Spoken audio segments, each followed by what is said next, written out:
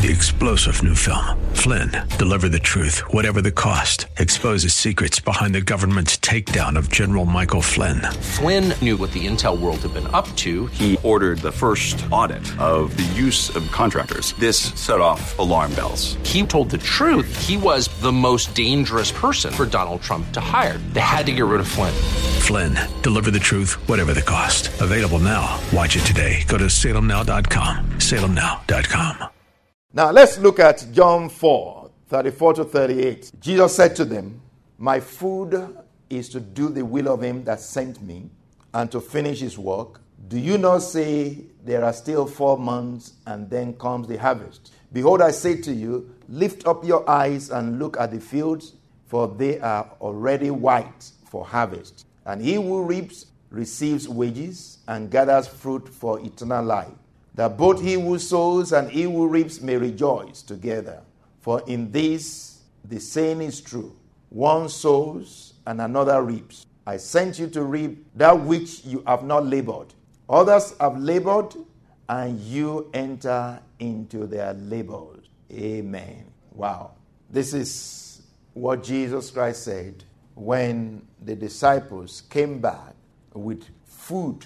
I don't know what kind of food they went to get for Jesus. They were all hungry.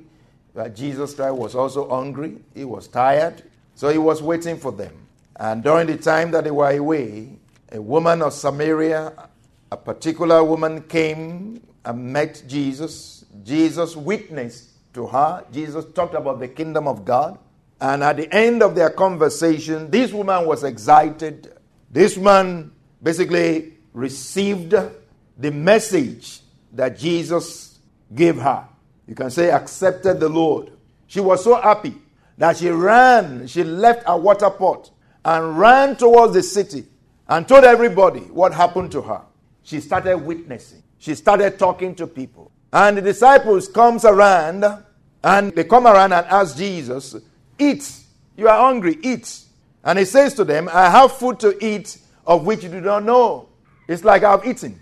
So they're wondering and saying, oh, what kind of food has he eaten? And you see the profound statement that Jesus made in verse 34.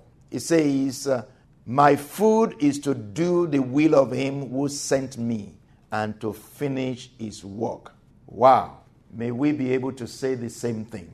My food is to do the will of him who sent me. What is the will of him? What's the will of his Father who sent him? What's the will of his Father who sent him? To save souls. That is the will of his Father.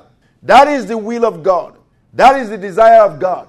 Anything God does is for that purpose. He does a miracle is for that purpose, to save souls. He gives you a new job is to save souls. He gives you a new car is to save souls. He sends you to college, you finish college, is for you to save souls. Everything and anything that he does is to save souls. So Jesus Christ says, my food is to do the will of him who sent me.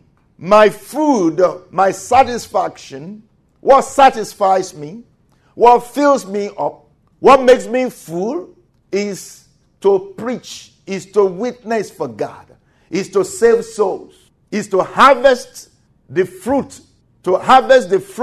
that my Father has prepared. That is my food. That is my satisfaction. That is my fulfillment. That is my accomplishment. That is my contentment. What is your contentment? What is your food? What is your satisfaction? What satisfies you? Not just to do it, but to finish it, to complete it, to accomplish it. So basically, Jesus Christ is saying here, because I've already done this, because I'm doing this, I don't need any food. Actually, I feel full. I don't need the physical food that you brought because I'm already fulfilled. I'm already full. Oh, may the Lord give us such a satisfaction in witnessing for God, in witnessing for Christ, in being a witness for God in the name of Jesus. May this be the primary purpose of your life, to be a witness in whatsoever you do, whatever your choices are, whatever you lay your hands on to do, whatever you desire to do in this life, may it always be in the forefront of you. May it be all around you. May it be all behind you. May it be everything. The purpose for which you choose, the purpose for which you decide, anything. Amen. I remember for us in trying to buy a house many years ago, we will look at the house or the houses and we say the living room is not big enough. Why? Because we wanted a place to have prayer meeting, a place to pray, a place to spread the word of God. That was the main thing. Everywhere. Every time that we wanted to buy a house, that was the main thing. And of course, when we wanted to build one, that was the main thing. We made sure that we had rooms big enough for people to gather to pray. Rooms big enough for people to fellowship. That is still what is in our heart even now. And the Lord will give us a bigger place in the name of Jesus. Because that has always been our heart. I remember many years ago we wanted to have a place where people would go out of the city to pray. Like a campground. We wanted to a place to buy and people will be able to go out to pray. The Lord will fulfill that to you in Jesus' name. Amen. Hallelujah. So the Lord is going to give us a bigger place because it's what is always in our heart. To create a space for Him. To create a space for His people. To save souls. Let that be the primary purpose of your life in whatever your choices are. Amen. Don't just choose things. Don't just decide on things for no reason. Let it be for the purpose of witnessing, for the purpose of expanding the kingdom of God, for the purpose of saving souls. Because indeed, whatever it is that we do, anything that we do, everything that we do in the church, whether it's our offering that we give, whether it is tithe that we give, whether it's our music and everything, whatever it is that we do is for what? For winning souls. If we are not doing that, we are not alive. No matter how big the church is, no matter how big that place is, if all that you do is reshuffling, recirculating Christians from other places, from other churches into your church, then that church is not alive. The church must be saving souls, must be bringing in new people. So looking at this, John 4:34-38, my food is to do the will of Him who sent me and to finish His work. And Jesus Christ said to them, open your eyes, look. You think that there are still 4 months to harvest. But you see, harvest is now. Harvest is now. Don't postpone it. Don't postpone witnessing for Christ. Don't suspend it. Don't postpone it. It's now. It's urgent. It's an urgent matter. It is happening right now. Because the woman goes into the city and she's preaching. She's saving souls. And Jesus Christ will see many people coming out of the city to come and see Him. So He says, you see, the harvest is plentiful. They are coming. They are coming. The harvest is plentiful. And He says, He who reaps. Remember again, it is a harvest that God has called us into. It is not plowing and planting. We are not to plow and plant. We are to harvest. That is the mindset. That is the understanding that God wants to give us, that we are harvesting. He does the work of plowing and planting. He prepares the ground. He prepares the heart of men. And we just need to go and do what? Harvest. We just need to go and pluck the fruit.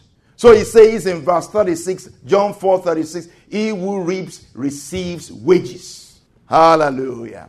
Amen. Hallelujah. He who reaps, he who harvests receives wages. Wow, there are benefits to witnessing.